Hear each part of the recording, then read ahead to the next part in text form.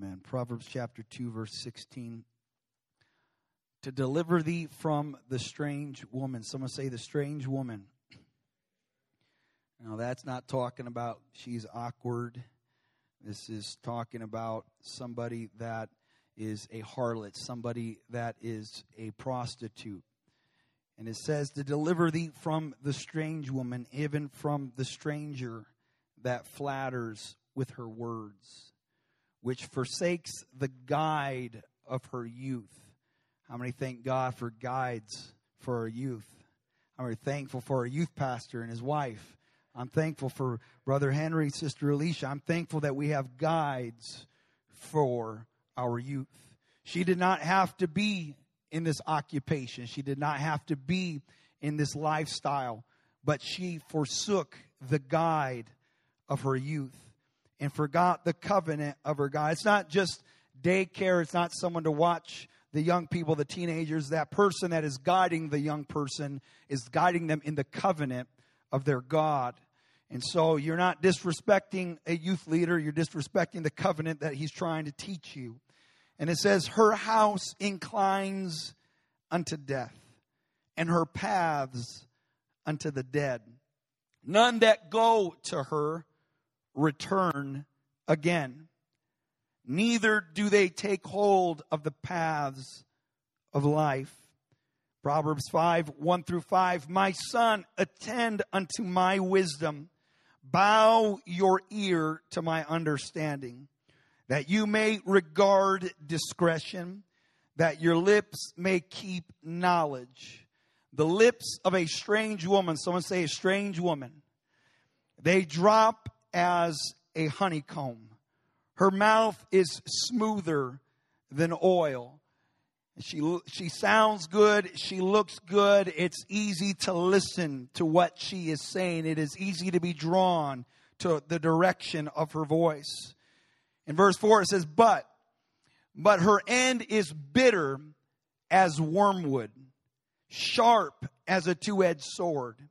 Her feet go down to death. Her steps take hold on hell. I want to teach just for the next few moments today about the strange woman's butt. Everyone say a strange woman's butt. I only got 3 people who said it. I want us to pray, and I want us to be sensitive to what God is going to speak to us here in the next few moments. God, we love you. God, we magnify your name. I thank you for your spirit. I thank you for your presence. I thank you, God, for what you have done in this house. And Lord, I believe that you have a clear word, a clear purpose for us today. And I pray that you would give us ears to hear what the Holy Ghost is saying. I pray we don't miss it. I pray we're open. I pray we're receptive. God, give us a receptive spirit, a teachable spirit, a yielded spirit. And someone say in Jesus' name. Amen. Amen. The word strange in this scripture means to turn aside. It means a foreigner, a stranger, one who turns aside to commit adultery. This is what the strange woman is. As I mentioned to you a moment ago, the scriptures we read are in reference to warning against giving into the temptation of prostitution. It is said to be the oldest profession. Now, I would hardly call it a profession. In fact, it is said to be the oldest profession, but it's not correct. Farming or agriculture would be the oldest profession. Adam and Eve did not start off as prostitutes. They started off as tending a garden. The sin of the strange woman is about pleasure. Sin is often described as a seducing spirit of a harlot, a seductress, a mistress, a prostitute. Now, in case you think the Bible is sexist because it paints the seduction of sin as a woman, be reminded that the church is called the bride of Christ. Without spot, without wrinkle. That's true beauty, is to be a part of the true church. You don't need anything else to try to make you beautiful. The Bible says God is coming back for a bride that is spotless, without wrinkle. It is the beauty of serving the Lord in a spirit of holiness. Now, sin is designed to be attractive, alluring. It is how it builds its clientele. And that seducing spirit of old has been at work since the fall of man. And much of the power and stronghold of that seducing spirit stems all the way back to a place called ancient Babylon. It is alive today, and it will be prevalent in the end times. We read in the last book of the Bible, this book of prophecy, the book of Revelation, chapter 17, verses 1 through 7. There came one of the 7 angels which had 7 vials and talked with me. And this is what he said, "Come here. I will show you the judgment of the great whore that sits upon many waters," many nations, many kingdoms, many rulers, "whom the kings of the earth have committed fornication with the great whore. The inhabitants of the earth have been made drunk with the wine of her fornication." So he carried me away in the spirit into the wilderness. I saw a woman sit upon a scarlet-colored beast, full of names of blasphemy, having 7 heads and 10 horns. The woman was arrayed in purple, scarlet color, decked with gold, precious stones, and pearls. And she had a golden cup in her hand. It looks attractive. It is alluring. It is enticing. But if you were to look into the content of that cup was filled to the brim with abominations, filthiness of her fornication. Verse 5, upon her head was a name written, Mystery Babylon the Great, the mother of harlots and abominations of the earth. There is a spirit that is the source of all abominations on the earth. There is a spirit that rules and reigns behind any magistrate, any king, any prince, any nation that is not of God. It is a powerful force. It is a prominent force. It is attractive. It holds beautiful colors. It holds cups and vessels in its hand. But the content that is behind the facade, behind the attraction, behind the look, behind the appeal, you will find it to be abominable. The Bible says this in verse 6. I saw that woman drunk with the blood of the saints, with the blood of the martyrs of Jesus.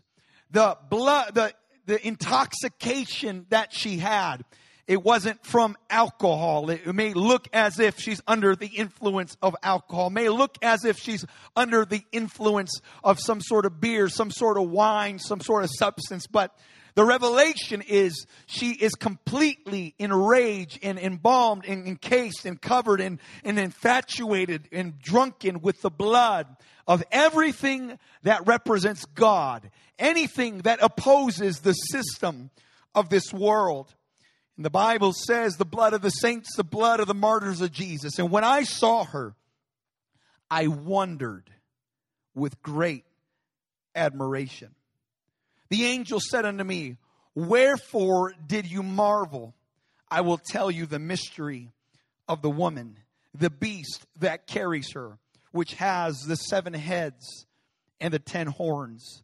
I'm not here to teach on prophecy today and what all of each of these things means and the significance, other than there is a spirit that is behind nations. There is a spirit that entices this world. There is a spirit that uses people as puppets and pawns. These puppets, these pawns, these potentates that look as if they are all powerful. They're just a puppet and a pawn in the hand of the prince of the power of the air that feeds them their power, that feeds them their influence.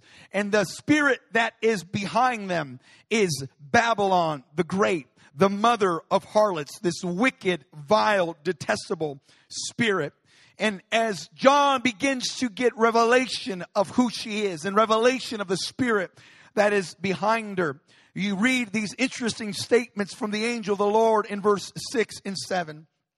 You see, you and I need a revelation to escape the strange woman's destruction. Babylon, the harlot. This strange woman looks good. And this strange woman is powerful.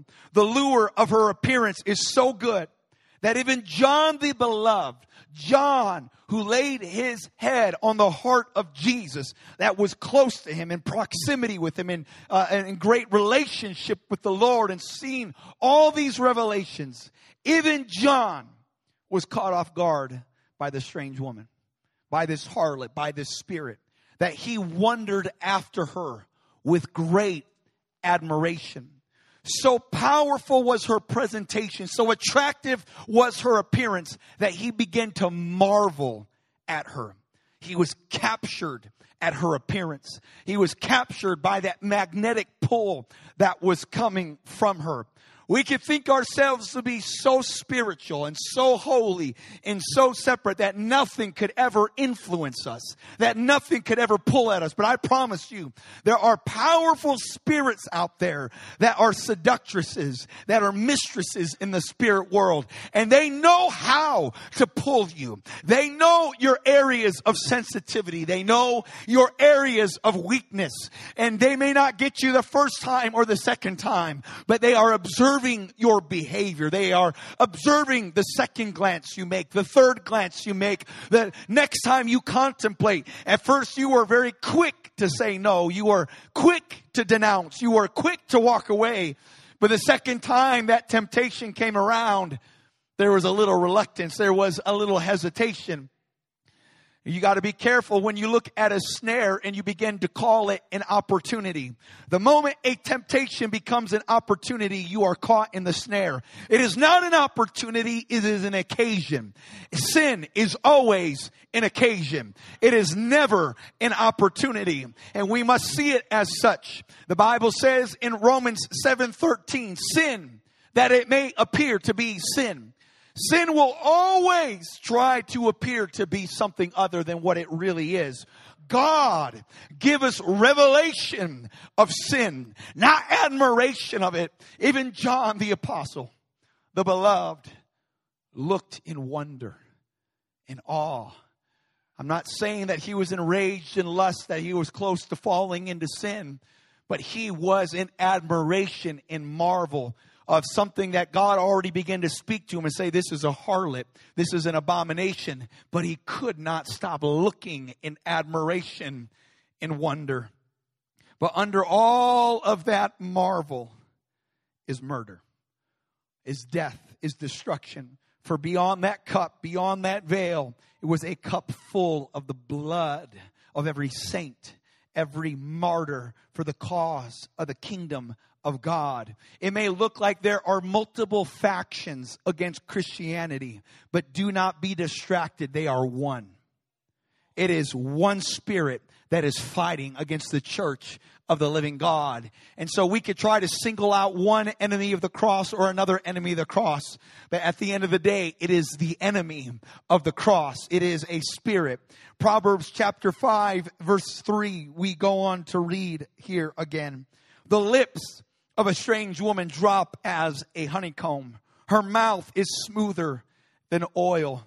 Everything sin says looks and sounds good. It's very important that we realize that this seductress, this mistress, uses its words, uses its voice. There are many voices on this planet that are speaking into our ear. We must carefully choose which voices we heed and give our ears to. In verse 4, it says, but her end is bitter as wormwood, sharp as a two-edged sword. Her feet go down to death. Her steps take hold on hell. You see, the strange woman will show you what makes you attracted to keep you distracted from what is down the road.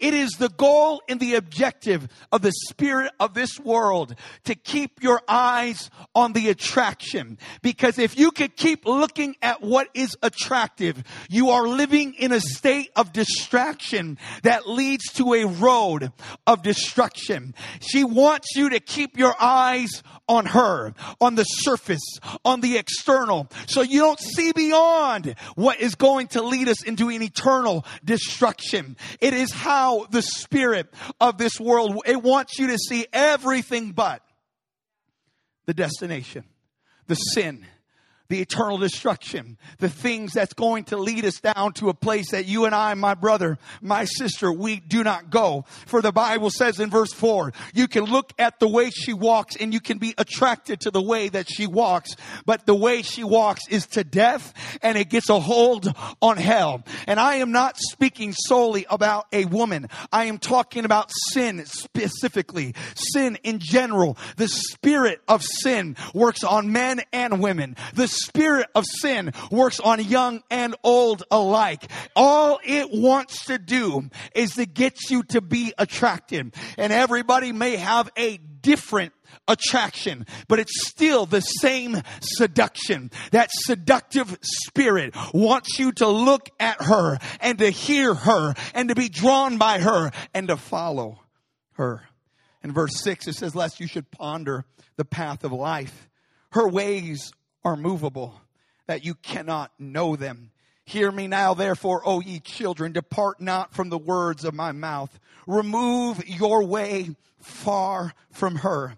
Do not come nigh to the door of her house. See, the Bible says it like this, that we are to flee youthful lust, not useful lust, youthful lust. Do not entertain them. Do not convince yourself that, you know what, I got this. I'm strong enough. I've been serving God long enough. I'm all right. No big deal.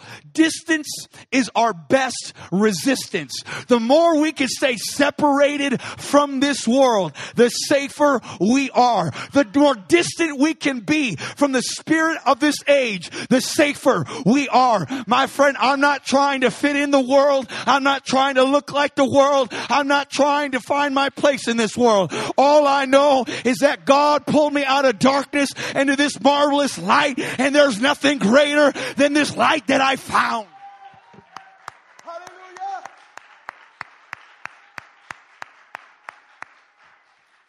Hallelujah. Hallelujah. Hallelujah. And the devil's not an idiot. He knows how to try to reel you in. He'll even convince you that you can reach him. He'll even convince you that you can convert him. But he has no intentions of converting. He has no intentions of changing. So he'll keep, I'm listening. But really all the while there's a subtle spirit that's pulling you in. Why you think you're moving the right direction, but your sense of direction is so discombobulated that the direction we end up going is astray. Verse 9 says, lest thou give your honor to others. He begins to speak of the scene of somebody that is given to a prostitute, that is given to this particular sin. It says what ends up happening with the blessings that you have, the honor that you have, the finance that you have, it goes out of your pocket into their pocket. And what seems to be something that you just want to experience for a moment ends up being a lifetime. Because that moment turns into years. All of a sudden, that money you had a control, you thought you were responsible with, now you're addicted and you're bound, and you keep going back to the seduction of sin. You keep going back to the allure of it, and everything comes out of your pocket right into it.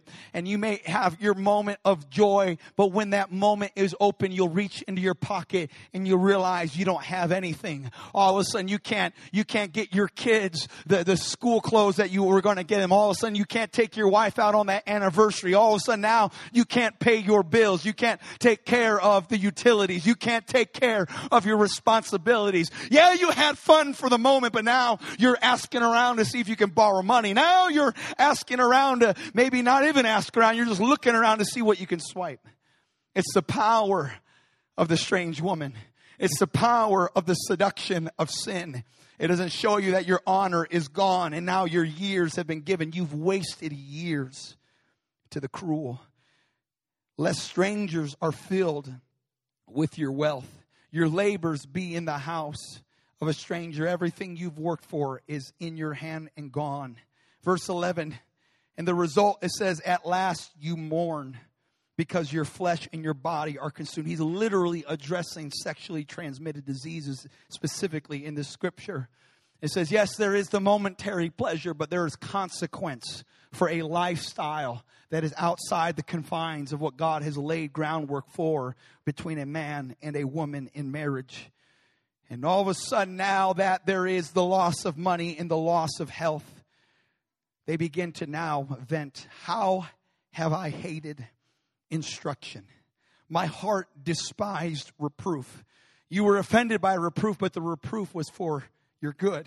It was to protect you from destruction. But you thought they were trying to be a bully to you. In verse 13 it says, I haven't obeyed the voice of my teachers. I didn't incline my ear to them that instructed me, living in the end in regret. In verse 14 is a very sad scripture. It says, I was almost in all evil in the midst of the congregation and assembly. It literally just means the sin in private has become a public shame. What I was just doing and covering in privately that nobody knew about, that I thought I was getting away with.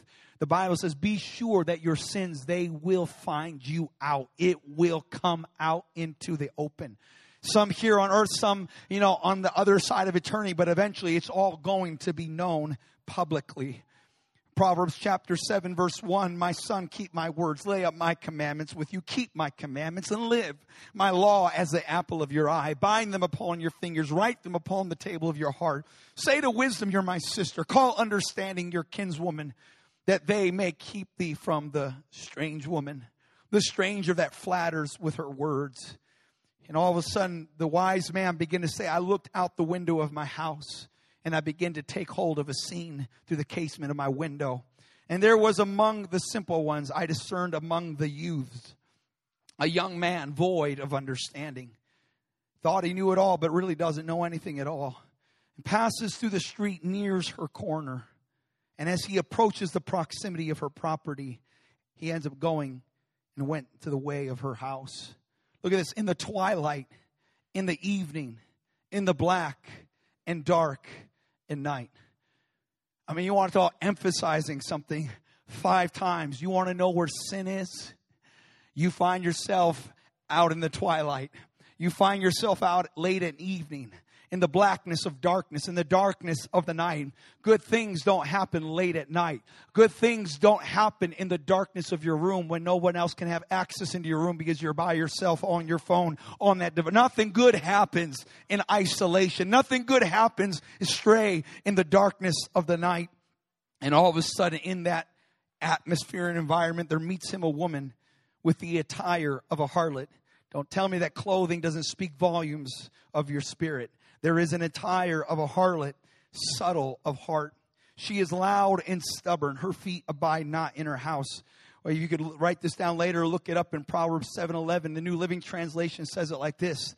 She was the brash, rebellious type, never content to stay home. That's the spirit, never content to stay home. That is a spirit. That is a dangerous spirit. It is an enticing spirit. It is a rebellious spirit, never content to stay home.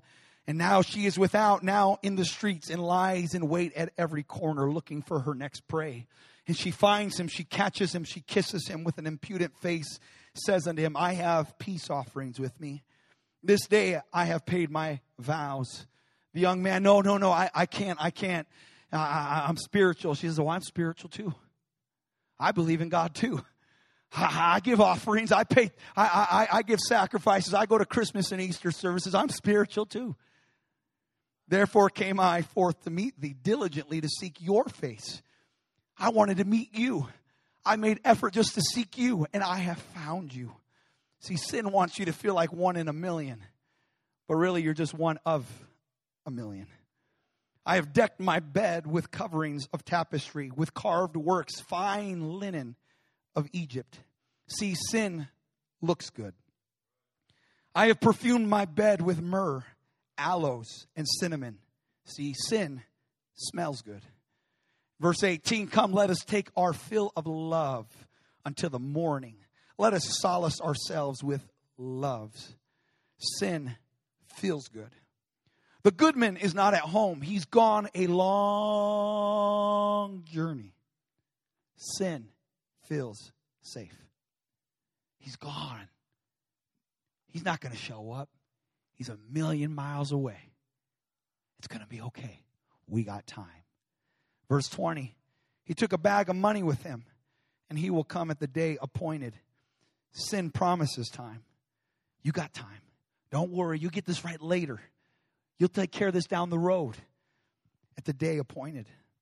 With her much fair speech, she caused him to yield. With the flattering of her lips, she forced him. Sin sounds good. In verse 22, he goes after her straightway as an ox goes to the slaughter, or as a fool to the correction of the stocks. See, sin can look good. It could smell good. It can feel good. It can feel safe. It could promise you time. It could sound good. It could do all these things. But the end of the strange woman is that sin slaughters, till a dart strikes through his liver, as a bird hastes to the snare, and knows not that it is for his life. Sin will never reveal everything to you.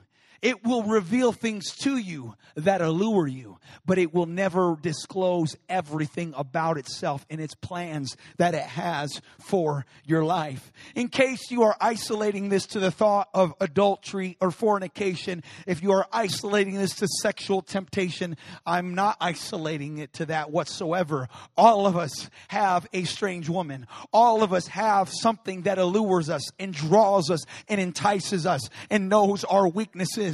And after a while, if we are not careful, it can talk to us long enough. Its mouth, its lips drop as a honeycomb. Her lips are smoother than oil, and it sounds so good, especially after all the other things you hear and all the other things you face. It just seems like a break. It seems like a joy. It seems like just kind of a vacation. It's just something to relax and calm you down. But sin does not tell you everything. And so the man of God says in verse 24, hearken to me now. Hearken now. Pay attention now. Do not delay. Do not push off this advice. Do not wait another moment. Do not wait another day. Hearken now.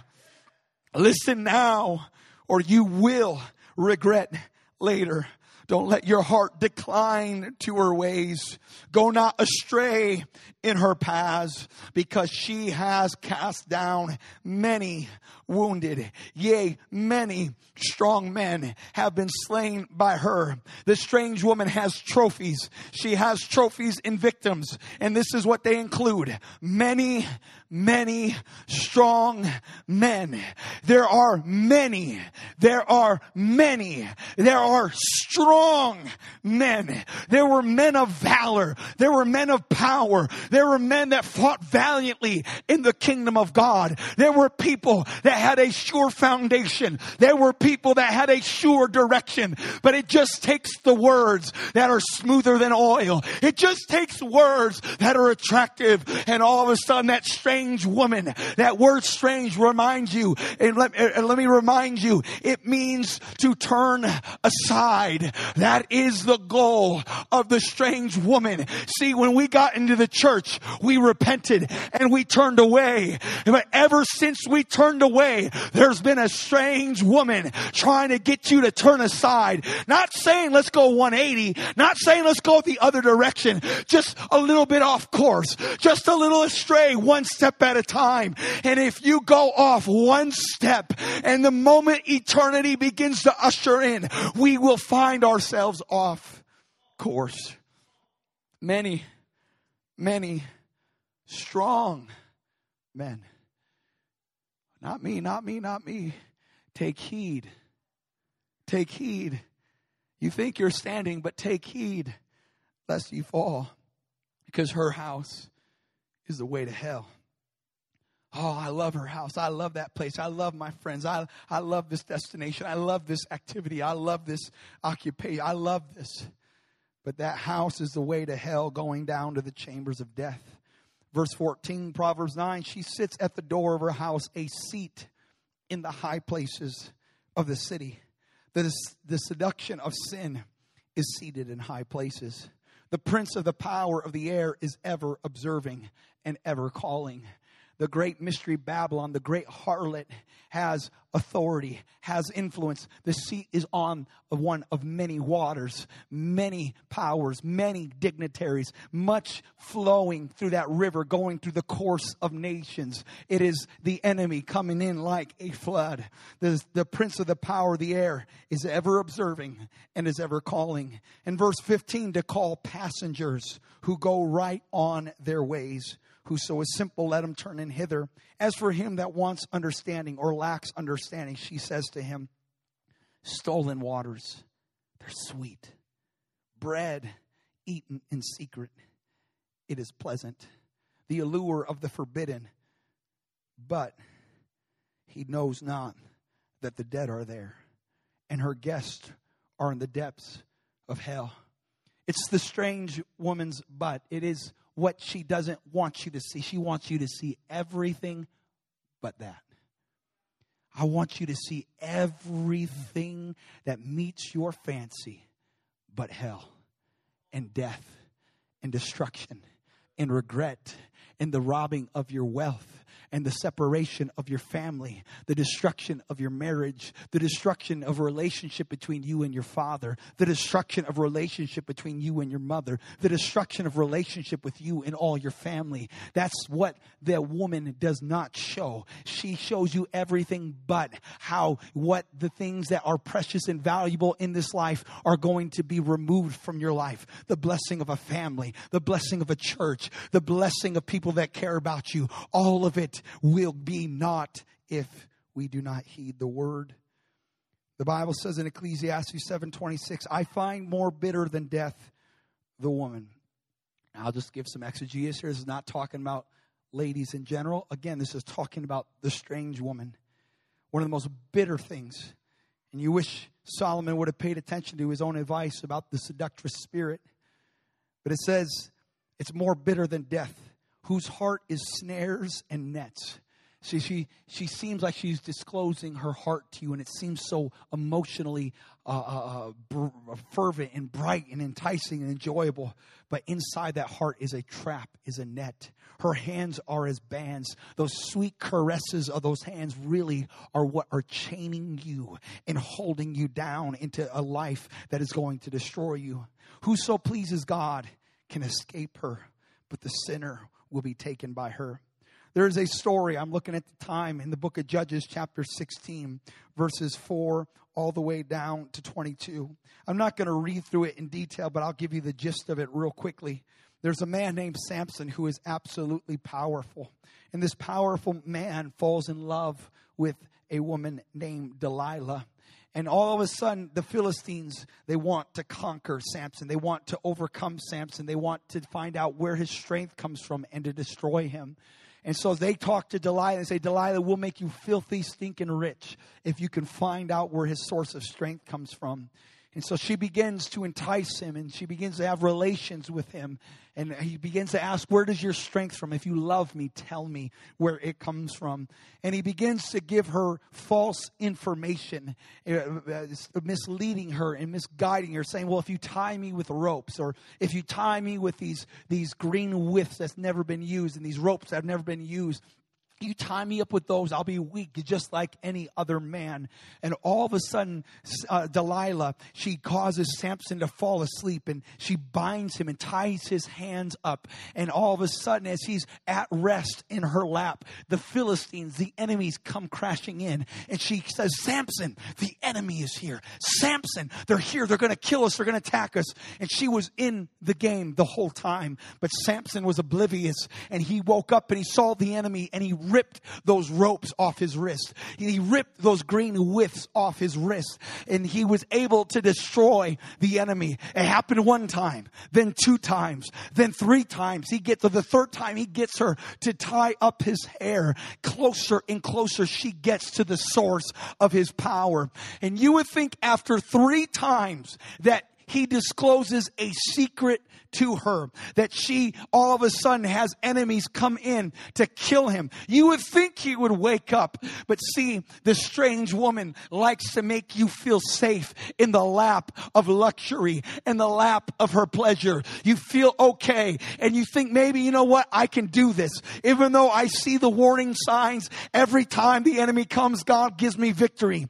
Never misinterpret your victory as validation for a lifestyle that you are leading. Victory does not validate the activity behind the scenes. We can do some stupid stuff and make some terrible decisions, and God, who is rich in love and rich in mercy, can step in and bring about a deliverance, because he's hoping that you wake up and realize, this is foolish. I got to stop playing games here. I got to stop gambling with God's grace. I got to stop stepping underfoot the blood of the Son of God. I got to stop using God's grace as a cloak of maliciousness.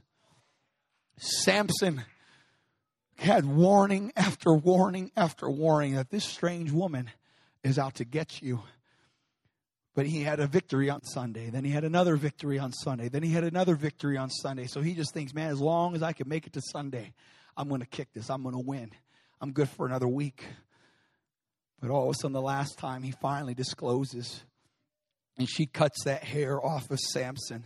And he loses his source of power. And he tries to act as he did at times before. But all of a sudden, when the Philistines came in and he went to attack them, the enemy ripped out his eyes. The enemies bound him with chains and fetters. And now he was a servant and a slave to the enemy. That strange woman, it started off good. It started off nice. It looked good. But now at the end, you can't even look at anything. Your eyes have been robbed from you. They've been ripped out from you. You can't see what you hoped for. You can't see what gave you such joy before. It will destroy your vision. Hebrews 11:24 through 26. The Bible says Moses refused to be called the son of Pharaoh's daughter. He chose rather to suffer affliction with the people of God than to enjoy the pleasures of sin for a season. I'm not an idiot. I'm not a knucklehead. I understand sin is fun. I understand sin brings about many good times, many friends, many laughs, many joys, many pleasures. But it is only for a season. And Moses had his wake-up call, and he says, you know what, I esteem the reproach of Christ greater riches than the treasures of Egypt. I may not have as much money serving God as I would have selling weed, as I would have selling this, that, and the other, and in participating in various activities. But I would rather suffer for Jesus than to be rich and enjoy the pleasure of sin for a season. Because this season will play out, and at the end, I'm going to miss out on what God could have done in my life. And the Bible says in Psalm 73, I'm just about done, just a few more portions of Scripture. This is a powerful portion of Scripture. Truly God is good to Israel, even to such that are of a clean heart. You hear it preached in church, you know, God's good, God's giving you victory, God's awesome, love the church. We all shout, we get excited. But sometimes you see it play out differently when you exit the building. You exit the building, you heard in church that God's good to Israel. God's good to everyone with a clean heart, but you step outside the building. And in verse 2, he says, as for me, man, my feet are slipping. My steps, I'm tripping right now. Because I look outside the building of God's house in verse 3, I'm envious at the foolish. I see the prosperity of the wicked. I'm not saying the wicked don't prosper.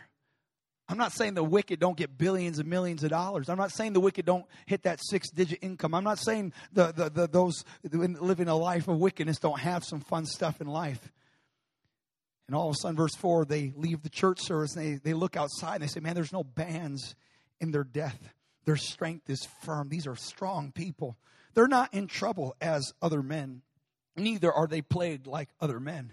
Begin to believe the lie, man. The people in the church, they're bound, man. They're under shackles, man. The people in the church, they can't have no fun. What a bunch of just lame people, sticks in the mud. I go outside, I look, I see all the fun everybody in the world's having, and they're not plagued with problems like other people are. Pride compasses them about as a chain. Violence covers them as a garment. Their eyes stand out with fatness. They have more than their heart could wish. Behold, these are the ungodly who prosper in the world. They increase in riches. Verily. Look at what the Christian, look what the person of God begins to state to themselves. Well, maybe I'm trying this Christian thing, this Christianity, this church stuff. Maybe it's not worth my time. Maybe I'm just living a clean life in vain. Washing my hands to live an innocent life. What am I doing? I look outside and everybody looks to be prospering, having a good time, and here I am, poor little Christian, poor little church mouse. For all the day long I have been plagued and chastened every morning. If I say I will speak thus, behold, I should offend against the generation of thy children. When I thought to know this, it was too painful for me. All of a sudden, there was a fear inside of them to even voice what they were thinking about church. Because, man, I feel this way. I don't know how everyone else in this church building feels. I don't want to mislead anybody in this church. Maybe I'll just exit silently, quietly by myself. But the Bible says, when they went back to church in verse 17, when I went to the sanctuary of God, then understood I their end. See, what God wants you to have in your mind when you come into the house of God is that there's an end to all of this. There is a destination to all of it. There is a result to all of this. There's a consequence to all of this. There is a ramification to all of this. There is a culmination to all of this. There is an end game. There is a destination. There is a final point. And he says, when I went to church, when I went to the house of God, all of a sudden something happened. There was a revealing. There was a revelation that came to my mind. And God pulled the curtain back. God removed the blinders. And I realized it looks as if everybody's having fun outside of church. It looks like it's the life to lead and the life to live. But the Bible says God gave him revelation. And in verse 18, he says, surely they are set in slippery places, and they will be cast down in destruction. They will be brought into desolation in a moment. It looks like they are untouchable. It looks like sin has no consequence. But in one moment, it's going to break. In one moment, it's going to snap. In one moment, it's going to have the floor pulled out from underneath them, and they will be utterly consumed with terrors. And as a dream, when one wakes up, so, O Lord, when you wake, thou shalt despise their image. Thus my heart was grieved, and I was pricked in my reins. God, forgive me. I was foolish. I was ignorant. I was as an animal before you. God, forgive me for thinking incorrectly. God, forgive me for not seeing the big picture. And God, thank you for waking me up to see the end result of this strange world and this strange life. He says, nevertheless, I am continually with you. I will make up my mind to serve you, God. And you're going to hold me with your right hand. You'll guide me with your counsel. And afterward receive me to glory. Who do I have in heaven but you, God? There's none upon earth that I desire besides you. My flesh, my heart fail. But God is the strength of my heart, my portion forever. For lo, they are far from thee shall perish. Thou hast destroyed all them that go whoring from thee. But it's good for me to draw near to God. I have put my trust in the Lord God, so I can declare all his works. Proverbs 23, 17 and 18. The writer says, let not thine heart envy sinners, but be thou in the fear of the Lord all the day long. For surely there is an end, and thine expectation shall not be cut off. There is an end to all of this. And that devil, our flesh even will fight against us and make us feel as if we're missing out on something. But I'm here to let somebody here today know that you are not missing out. You're missing the big picture. You're missing the reality that this world, this is all they get. They may seem to get away with everything their entire life. And if that's the case, if they live from all the way to age 90 and they have every sin at their access and they are never seeming to have any consequence for their decision, fine. That's their reward on this side of eternity. But there is an end. There is a finality. There is an afterlife. It may seem as if, God, are you just? How can you let this person get away with that? This person raped that person. This person murdered that person. And they still haven't found that person. God, how are you going to ever take care of this? Hear me right now. There is an end. There is an eternity. And God is just. And God is judge who will reward every man according to their works. In verse 19, so listen, my son, be wise. Guide your heart in the right way. Don't be among wine bibbers, among riotous eaters of flesh. This world is given to their appetite. This world is given to alcohol. And he says, don't do it.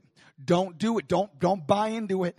I'm saying, see, some people, their strange woman is a literal woman.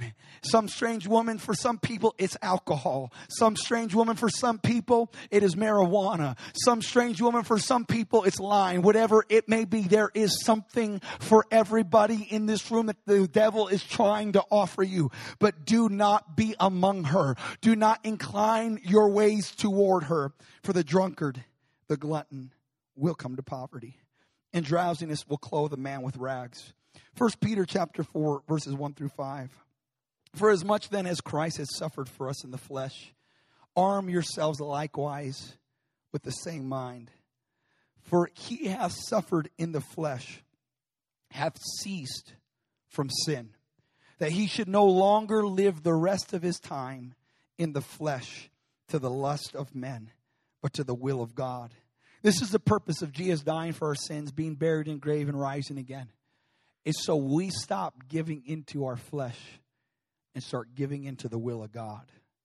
For the time past, our life may suffice us to have wrought the will of the Gentiles, when we walked in lasciviousness, lust, excess of wine, revelings, banquetings, and abominable idolatries.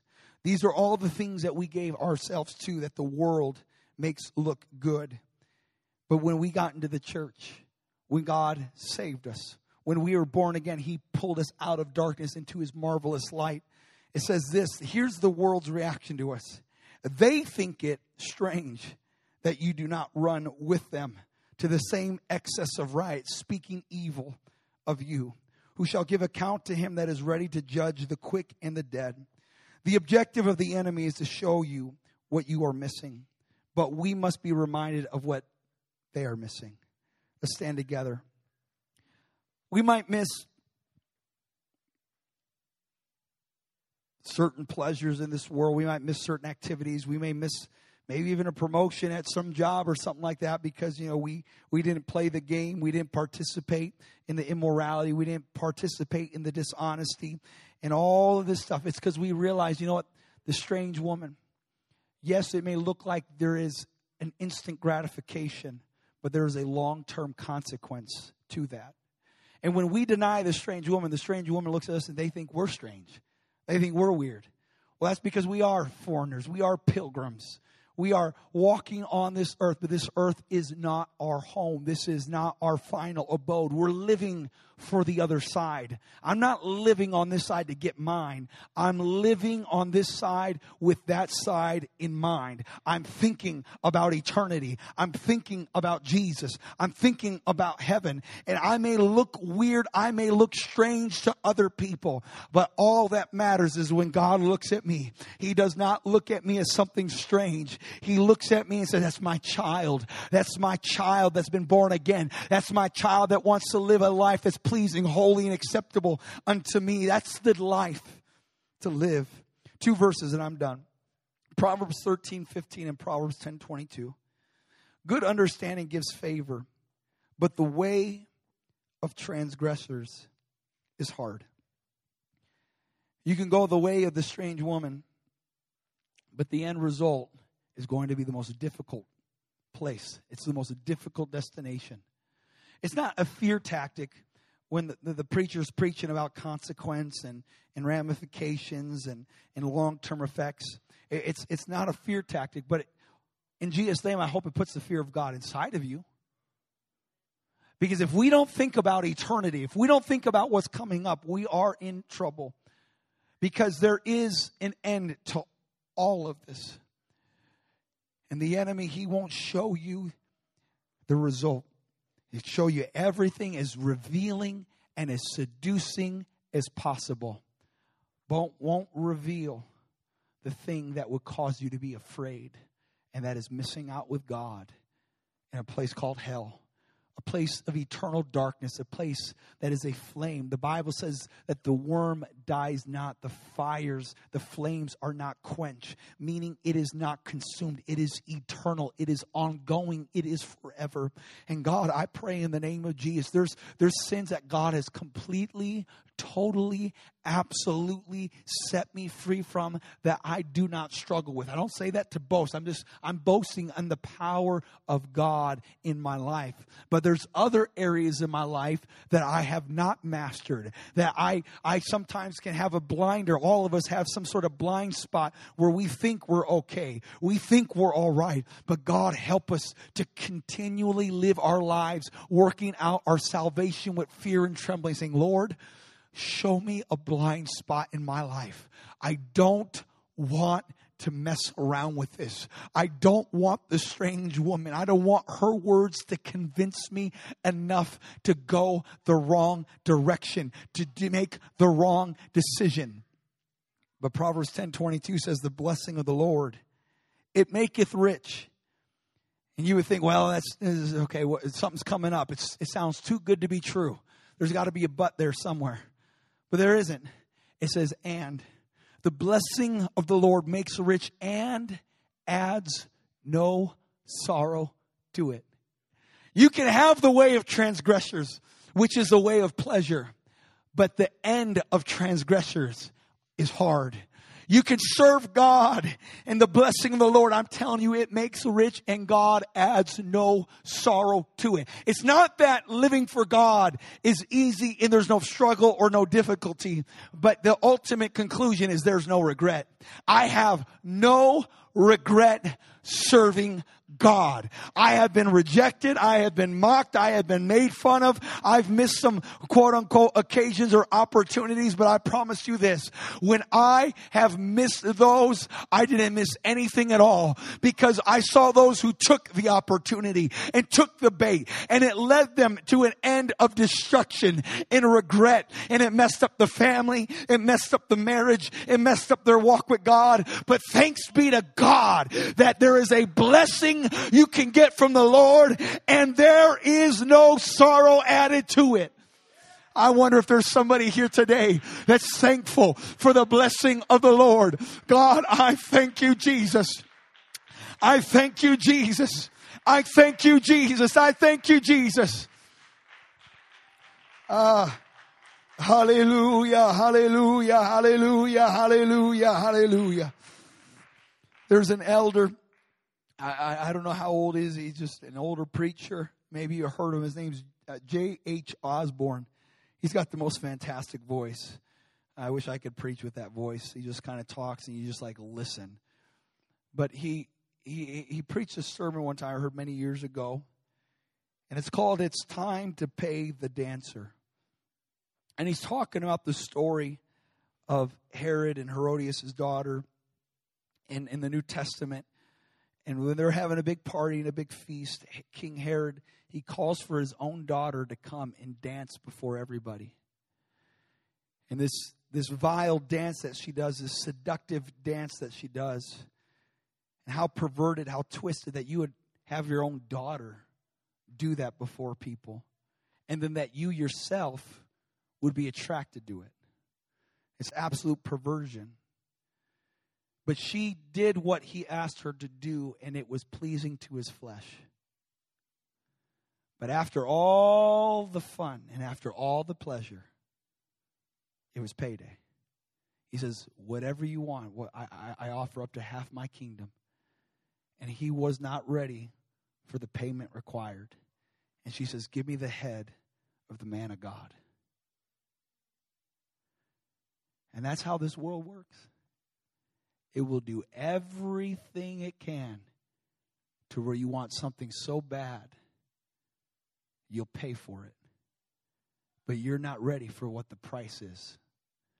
And the enemy just wants to cut off the voice of God in your life, the man of God in your life. You can enjoy the dance, but payday's coming. The wages of sin is death. But the gift of God, eternal life through Jesus Christ our Lord. There's no sorrow added to the blessing of the Lord. I wonder if we can lift our hands and our voices. I wonder if we could begin to pray right now and say, God, I do not want to entertain anything in my life, Lord, that is so alluring and calming to my flesh.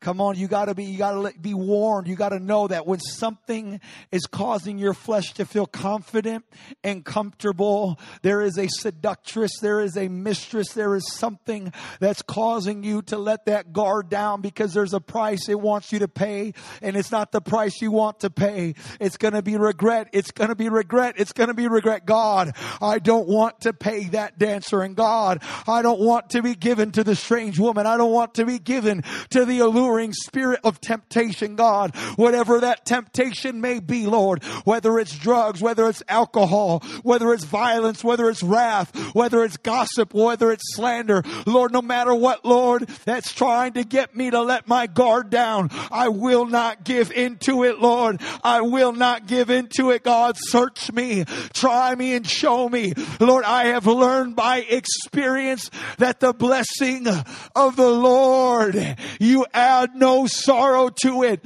I've never regretted, God, serving you. I've never regretted obeying you. Lord, I've had moments where the enemies caused me to second guess it, where I look outside the walls of the building and I see a world that seems to have no consequence and they seem to have no ramification. But Lord, there is an end. There is an end. There is a conclusion to the whole matter. So I will fear God and keep your commandments. Lord, I will serve you faithfully all of the days of my life. Maranama lerondo roro marareo roro roro roro roro baha. Say lo lo lo lo lo lo lo lo lo lo lo ro koro ro moraboto dalara motorama le lo ro ro ro ro ro ro ro maharama nara metorabaha. I want you to hear the Holy Ghost. Whatever spirit of addiction you're battling with right now, it's right now that you need to cut the head off of that. It's right now you need to cut the head off of that. Hear me in the Holy Ghost. In the name of the Lord Jesus Christ, that strange woman, that seducing spirit is an addictive spirit. And that spirit of addiction that you are battling will be your destruction. But there's a blessing of the Lord that's in this altar right now. There is a blessing of the Lord that's in this altar.